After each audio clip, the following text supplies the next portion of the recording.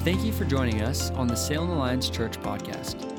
For more information about this podcast and other resources, please visit us at salemalliance.org. This week's message is by Steve Fowler. Hey, we are starting a new series called Thrive. We wrapped up our series called Identity Theft here last week, and we're talking about Thrive, Unleashing the Soul. There was a mom, had a little boy named Luke, born early, 5 pounds, 7 ounces. Right away as he was taking his first breath, so he had a rough start to life, respiratory distress. He got rushed off to the NICU, neonatal intensive care unit. His lungs collapsed. They discovered a hole in one of his lungs, and so it really kind of hanging in the balance there, but little Luke was a fighter, and in a week and a half, he was going home with mom and dad. Age 3, he hits, the parents kind of notice that there's just something going on here. It's not right. Take him to the doctor, a pediatrician, and they notice that he's not hitting the benchmarks, the developmental benchmarks that a toddler would normally hit, and discovered that, they actually diagnosed him with FTT, failure to thrive. And what it was connected to was Luke was a pretty picky eater. And mom and dad just kind of let his food selectivity kind of be up to him, and it impacted his nutrition.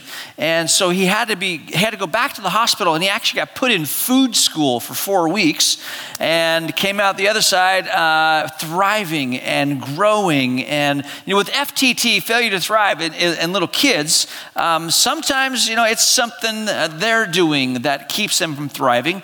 In other cases, that's not what's going on. There was a family here in our church whose daughter was born and diagnosed with FTT 2 or 3 years later, and they discovered that she had a hole in her heart. And no one knew, and there was nothing this little girl could have done in order to thrive on her own. She needed surgery. But in both those stories, what you get, God's designed us in such a way that when we enter into this world, He's designed us to thrive. That we come in as an infant and we grow and mature, and eventually we get to this place of spiritual adulthood. And it probably doesn't come as a surprise that when the same thing happens when you're a spiritual infant. That when you're born again, you enter as a spiritual infant into the kingdom of heaven. But God's designed it in a way that you should move from infancy, that you would mature, and that you would enter into spiritual adulthood as well, that you would thrive, that you would grow. But you might be aware of this, that sometimes people get stuck.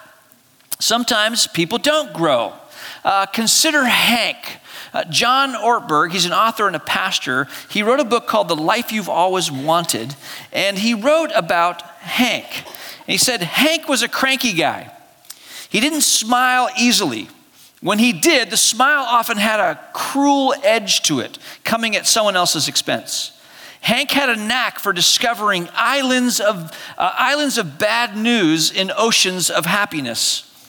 He could always find a cloud where others saw a silver lining. And Hank rarely affirmed anyone. He operated on the assumption that if you compliment someone, it might lead to a swelled head. So he worked hard to make sure everyone stayed humble. His native tongue was complaint.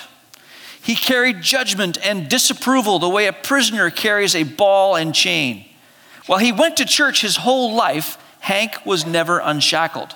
In fact, a deacon in the church asked him one day, Hank, are you happy? Hank paused for a moment to reflect on that and then replied without smiling, yeah.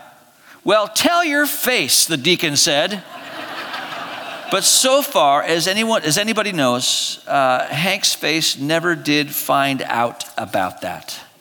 About the joy that comes from being in a relationship. And maybe you've met a Hank, maybe you are Hank, but we enter the kingdom of heaven as spiritual infants, and we're supposed to grow. We're intended to thrive, but oftentimes what happens is spiritual FTT kicks in. We fail to thrive spiritually. And by the way, this is not a modern problem. This has been going on for a very long time. Hebrews chapter 5 captures a moment in the life of the early church. The writer says, we have much to say about this, but it is hard to explain because you are slow to learn.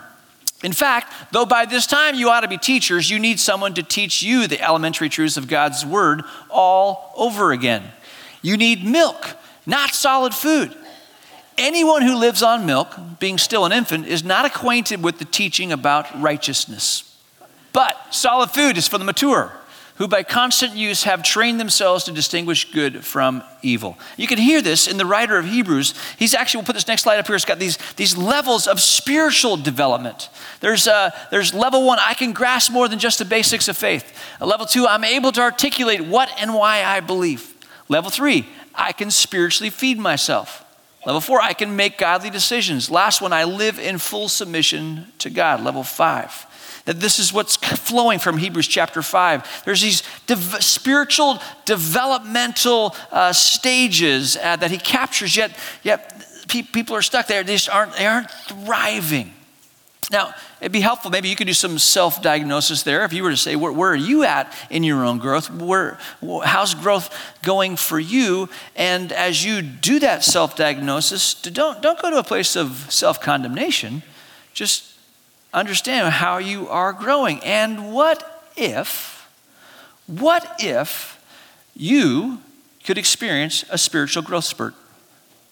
What if you could have a moment where maybe there's some things that some new disciplines that you engaged in, some steps that you were taking that would cause you to grow? Or what if there were some things going on where the light of Christ would shine and actually you're not doing anything wrong. You're just bumping up against some stuff. And you could be free to enjoy the life that Christ has for you. I mean, what if you had the spiritual growth spurt of a lifetime? My boys, growing up, they were very concerned about their height and how they were doing in their height. And much like some of you did with your kids, or maybe your parents did this with you, they'd have you step back up to a wall, put a ruler on top of your head and draw a line and try and see kind of how you're doing. And my son Chase, my oldest son Chase, when he got into the 7th grade, by the time he entered the 8th grade, in that 1 year, he grew 7 inches. He just like shot up.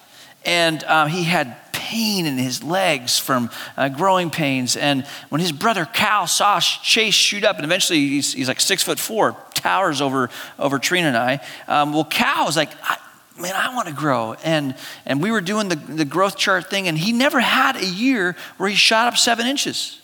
He just had like 2 inches one year, and then 2 inches the next year, and then 1.5 inches, and then 3 inches the next year. It was sort of this steady, incremental growth. And he was hoping to catch his older brother. And he's 6'3", just almost there. And his older brother lets him know that. But this is anticipation, this expectation of growth. What if, in this next weeks, as we're in this series, you experience a spiritual growth spurt? It could be the 7 inches. Could be 2 inches, 1 inch, 3 inches. And actually, as I've been praying about this series, and I've been asking God permission to be able to say this to you, and I believe I do have his permission to say this to you. It's this: if you will lean in and you will own the things that only you can own, and you will do the hard work of allowing the light of Christ to shine in those areas of your life, things that you're bumping up against that, frankly, they're out of your control. But if you allow Jesus to break through those, I can guarantee you this. I can guarantee you that you indeed will have a spiritual growth spurt. If you'll lean in, if you'll own the things that God's asking you to own, if you'll let him do the work of stuff you're bumping up against that are actually out of your control, you will grow. So let me just give you a little roadmap of where we're going. And actually, we pulled a little bit of a fast one on you because we've been already driving this road. For 4 weeks, we talked about identity. And it's actually the first stop on this idea of unleashing the soul and thriving. Identity is like, it's like setting the foundation. Here's a picture of San Francisco's skyline. That's the Salesforce Tower, inspiring name for a building. The Salesforce Tower, 61 stories tall, 1,000 feet.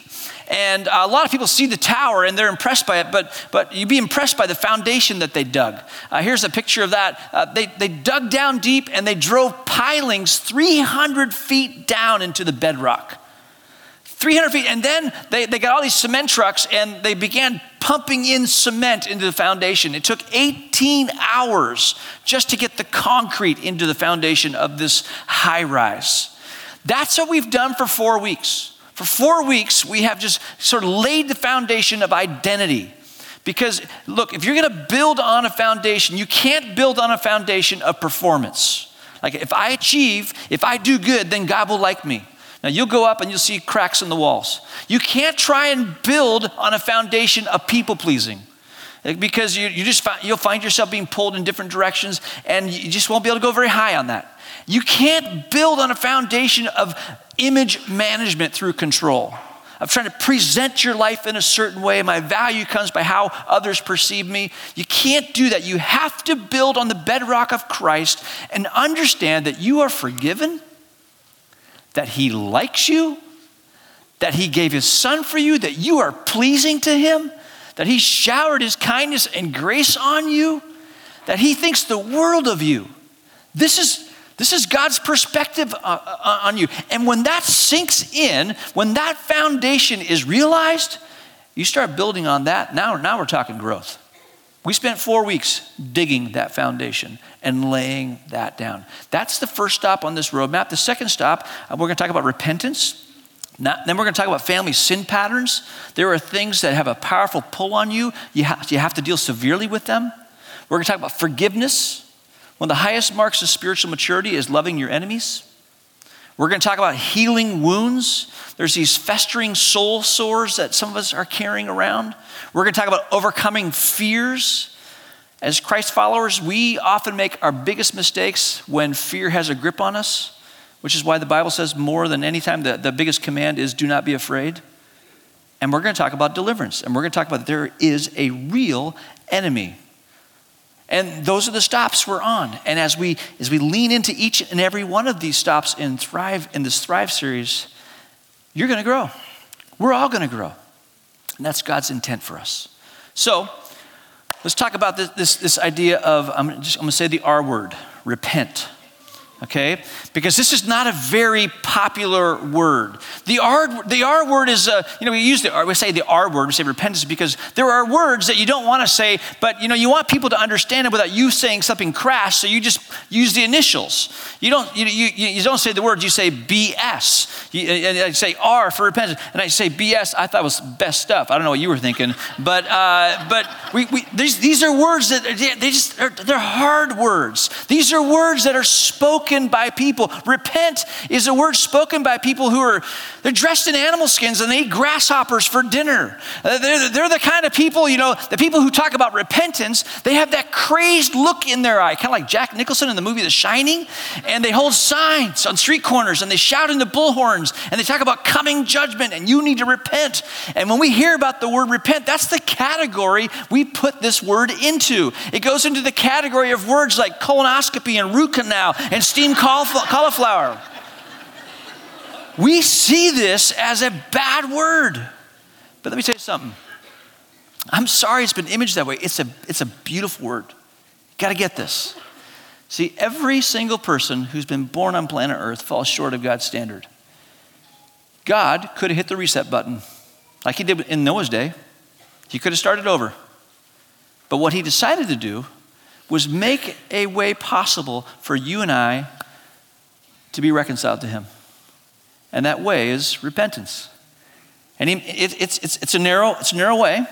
And God sent his son Jesus, and he says, if people will turn from and turn to, that's repentance, turn from this old life and turn to a new life in Christ, then I'll give them life.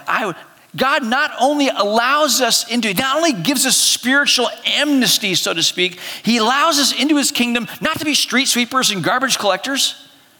He calls us his children. He adopts us into his family. He gives us a seat at the dinner table, and he wants to have conversation with us. This is what God has done, and it's all been made possible through repentance. Repentance is a beautiful word, and I want you to hear me on this.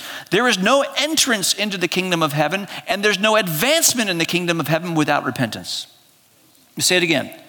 There's no entrance, there's no admission, there's no way into the kingdom of heaven until this happens in your life, until you repent. And there's no advancement, there's no thriving, there's no growing without repentance. We must learn the lifestyle of repentance. We must learn the moves of repentance. And as we do, we will thrive. We will grow. It's a beautiful word. Now, let me just, can we go to the first one there, Todd? Here's how it starts.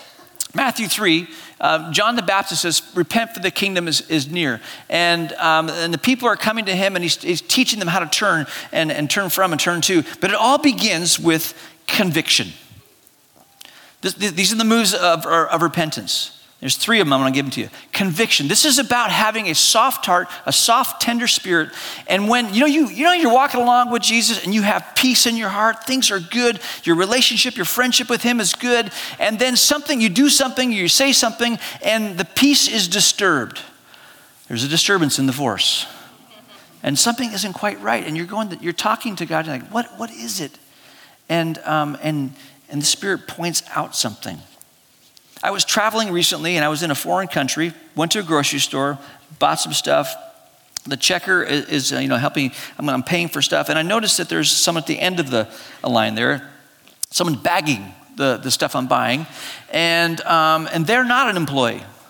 They're there. Usually it's an elderly person or someone with a disability. They're not an employee, but they have their version of a tip jar. And they're relying, as they bag your groceries, they're relying on a tip. And that's how they're going to survive. That's how they're making their living. And so I'm in line and I buy my stuff, get coins back, and I see the tip jar. I put my coins in the tip jar and I'm walking away from that experience, and I have my peace is disturbed. I've been studying greed and I've been looking at generosity, and I've read recently that being generous actually is an act of mercy.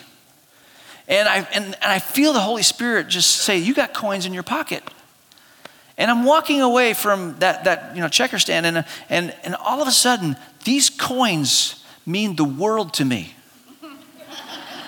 And it's a couple seconds where the Spirit just nudges and like, hey, you got more to give. So I put my hand in my pocket, grab the rest of the coins, and I put them in the jar. And the person smiled, and I smiled, and they had no idea what was going on in my head. But that's walking in repentance, is just paying attention to little poke in the ribs that the Spirit gives you. And by the way, how you differentiate between conviction and condemnation? The Spirit of God is kind and gentle. The enemy of our souls wants to speak condemnation. And typically, Rob Reimer talks about in his book, Soul Care, the enemy of our soul speaks in generalities. He says, you're a horrible person. You're a bad person. You're disappointing. You're not a loving person. And he wants to take you to a place of shame. The Spirit of God won't do that. The Spirit of God just kind of pokes, hey, your peace is disturbed, and he convicts, which then leads to contrition. Contrition is this emotive response to the fact that I've offended God, or I've gone sideways with him. Jesus talks in the Beatitudes, Matthew chapter 5. He says these words, blessed are the poor in spirit, for theirs is the kingdom of heaven. Blessed are those who mourn, for they will be comforted. I've heard these verses quoted in funerals and saying that, if you're in a place of loss and you're mourning, you will be comforted. You're blessed in that. And something in me is like, how is that a blessing? And yes, God is our comforter. And yes, God is with us in our loss. No doubt about that. But that's not what Jesus is talking about here. What he's saying is, blessed are those who realize their spiritual bankruptcy, and blessed are those who mourn, who actually have a sense of emotive like sadness over their spiritual bankruptcy, for they will be comforted, meaning theirs is the kingdom of heaven. In fact, the next beatitude says, blessed are the meek, which is a synonym for contrite. Blessed are the meek, for they shall inherit the earth. What Jesus is saying is, look, when you experience conviction and you add contrition to it, you're a blessed person, and this takes humility, but you are so close to entering or growing in the kingdom of God. And there is no entrance to the kingdom of heaven and no advancement in the kingdom of heaven without this, without repentance. So conviction then leads to contrition. 2 Corinthians, Paul says, for the kind of sorrow God wants us to experience leads us away from sin and results in salvation. There's no regret for that kind of sorrow, but worldly sorrow, which lacks repentance, results in spiritual death. There is a godly sorrow that leads to repentance, but there's a worldly sorrow. And this worldly sorrow is this sense of, I'm sorry. It's like the CD that got stuck. And in some cases, it's also the person who feels stuck and actually just doesn't feel empowered to be able to be freed from this. Because they're bumping up against stuff they can't fix on their own. And they feel stuck. And God, he wants godly sorrow. Years ago, when Trina and I were raising our kids, we paid them allowance to do their chores. And we learned that the kids weren't doing their chores, but they were still getting paid. And so we're like, man, how do we address this? And so we were at dinner table one night and said, okay, family conversation. And I created this story of a farmer that hired employees, and the farmer was paying the employees, but the employees actually weren't doing the work, and just kind of laid all the details out and the stress it was placing on the farmer. And so I then asked the kids, what do you think the farmer should do with the employees? And my youngest son, Cal, said, he should fire them. And I looked at Cal and said, oh, bud, you're the employee. And he looked at me and his face got white and he just put his head on the table and just sobbed. And contrition. As a parent, you know the difference between godly sorrow and worldly sorrow with your kids. Your Father God, he allows his Spirit to sort of give us a little bit of nudge and disturb our peace, to lead us to a place of contrition. These are two of the moves of repentance. And there is no entrance into the kingdom of heaven without this. There's no growth, no thriving, no advancement in the kingdom of heaven without it. But when you take conviction and contrition happens and you make the final move, which is confession, this is where some beautiful work is done. This is where freedom comes. Confession is about going public with what is private. It's about owning up to the ways we've hurt others, or way we hurt ourselves, or we've hurt community. David in Psalm 32 says, he writes these words, oh, what joy for those whose disobedience is forgiven, whose sin is put out of sight. Yes, what joy for those whose record the Lord has cleared of guilt, whose lives are lived in complete honesty. When I refused to confess my sin, my body wasted away, and I groaned all day long. Day and night, your hand of discipline was heavy on me. My strength evaporated like water in the summer heat. What David is describing is spiritual FTT, a failure to thrive. Finally, I confessed all my sins to you and stopped trying to hide my guilt. I said to myself, I will confess my rebellion to the Lord, and you forgave me. All my guilt is gone. Friends, when you enter into the kingdom of heaven as a spiritual infant, you have been designed and intended to grow. And God wants you to thrive. You have to build on that foundation of this identity of who I am in Christ and walk in repentance. And for some of us, we need to go back and allow the Spirit to convict us about how we've built our identity. Maybe that's what we need to deal with.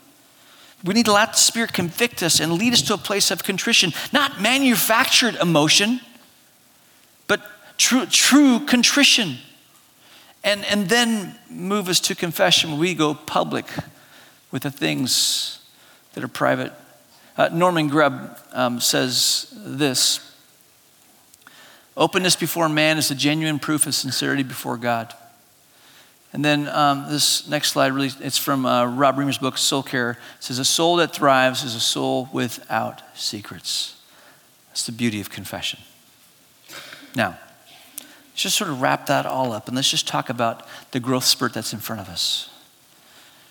How do we lean into what God is talking to us about how to thrive? And really, it just begins simply with practicing repentance. We need to practice it. We need to repent. Now, here's how we can do this in this next week. I want you right now to think of one area in your life where there's a repetitive, call it failure, call it sin, a repetitive thing that you're being engaged in, and you're like, I did it again. Okay? Just one. Don't make a list. Just start with one. All right? And no whispering to the person next to you. Here's the one you should work on. Okay? So how about you? What's your one? All right? invite Holy Spirit to poke you in the ribs. He's kind. This next week, say, Holy Spirit, would you just speak? Give me ears to hear what you're saying to me this next week so I can pay attention to this. And Holy Spirit, would you lead me to a place of contrition? You may need to reflect when you find yourself back in this pattern, to reflect it. Okay, so what did this feel like when I said that word to this person? What did my Father in heaven feel like when I engaged in that sexual sin again? Reflect a bit on that. Don't go to a place of condemnation. Go to a place of contrition and then confess. And that confession may simply look like confessing to God. But what you'll discover is sometimes the Spirit of God disturbs our peace and prompts us to go confess to a person. James 5 says that when we confess our sins, if we sin, we should confess to God and to others. And there's healing in that. So one of the ways that we could lean in, if we want that spiritual growth spurt, one of the ways that we could lean in is simply to practice repentance. The second one's on the screen. Invite Holy Spirit to fill and empower you to produce the fruit of repentance. This is something you need help. I need help with this. Inviting the Spirit of God to convict, to take us to a place of contrition, to give us the boldness to confess. Because there is no entrance in the kingdom of heaven without repentance. There is no advancement in the kingdom of heaven without repentance. We need his help. There's a story in the Bible where John the Baptist is preaching and he's telling people to repent. He's baptizing them, and some Pharisees, some religious leaders show up, and he says, but when he saw many of the Pharisees and Sadducees coming to where he was baptizing, he said to them, "You brood of vipers." He was a strong personality.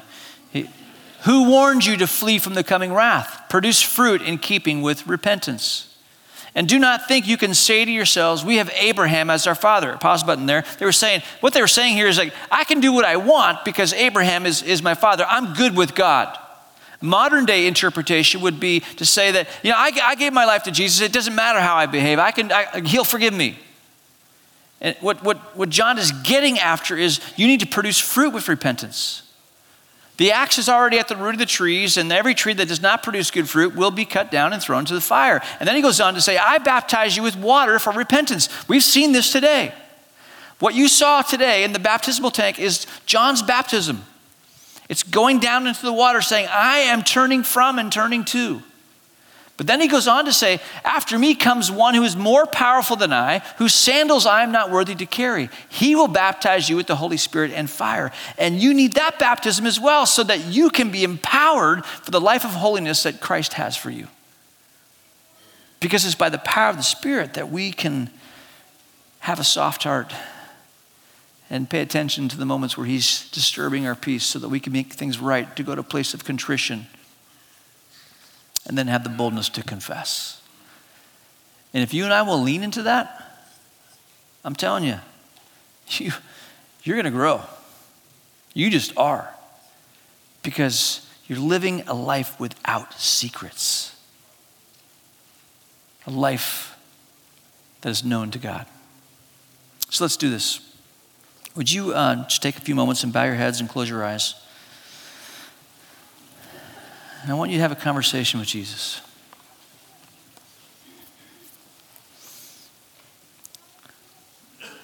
If you haven't been able to already, would you ask him to identify what's that one area of your life, the one habitual sin you find yourself getting into. Maybe you beat yourself up because of that. He doesn't want that for you. He wants you to grow. He longs for you to be transformed. What's that area he first would love to see you practice repentance in?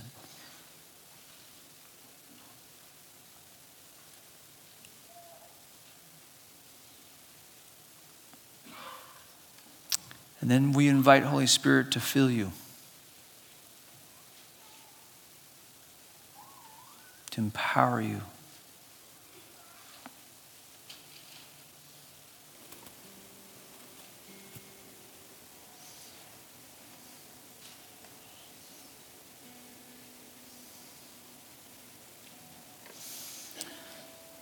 Father, there's not one single person in this room that you don't love. There are some in this room who have believed the lie that they are unlovable.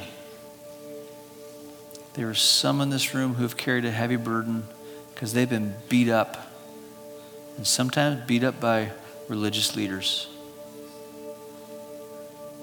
Set them free from that false image of who you are.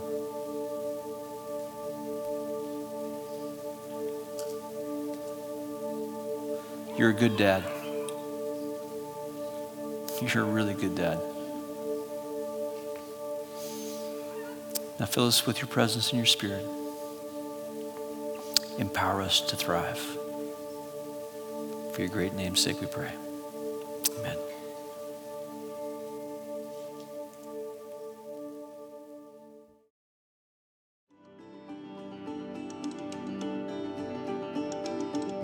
Thank you for joining us on the Salem Alliance Church podcast. We are a community of believers located in downtown Salem, Oregon, and we are passionate about our city being a city at peace with God. If you have a request that we could pray for, please email us at prayers@salemalliance.org. If you'd like more information about this podcast or other resources, please visit us at salemalliance.org.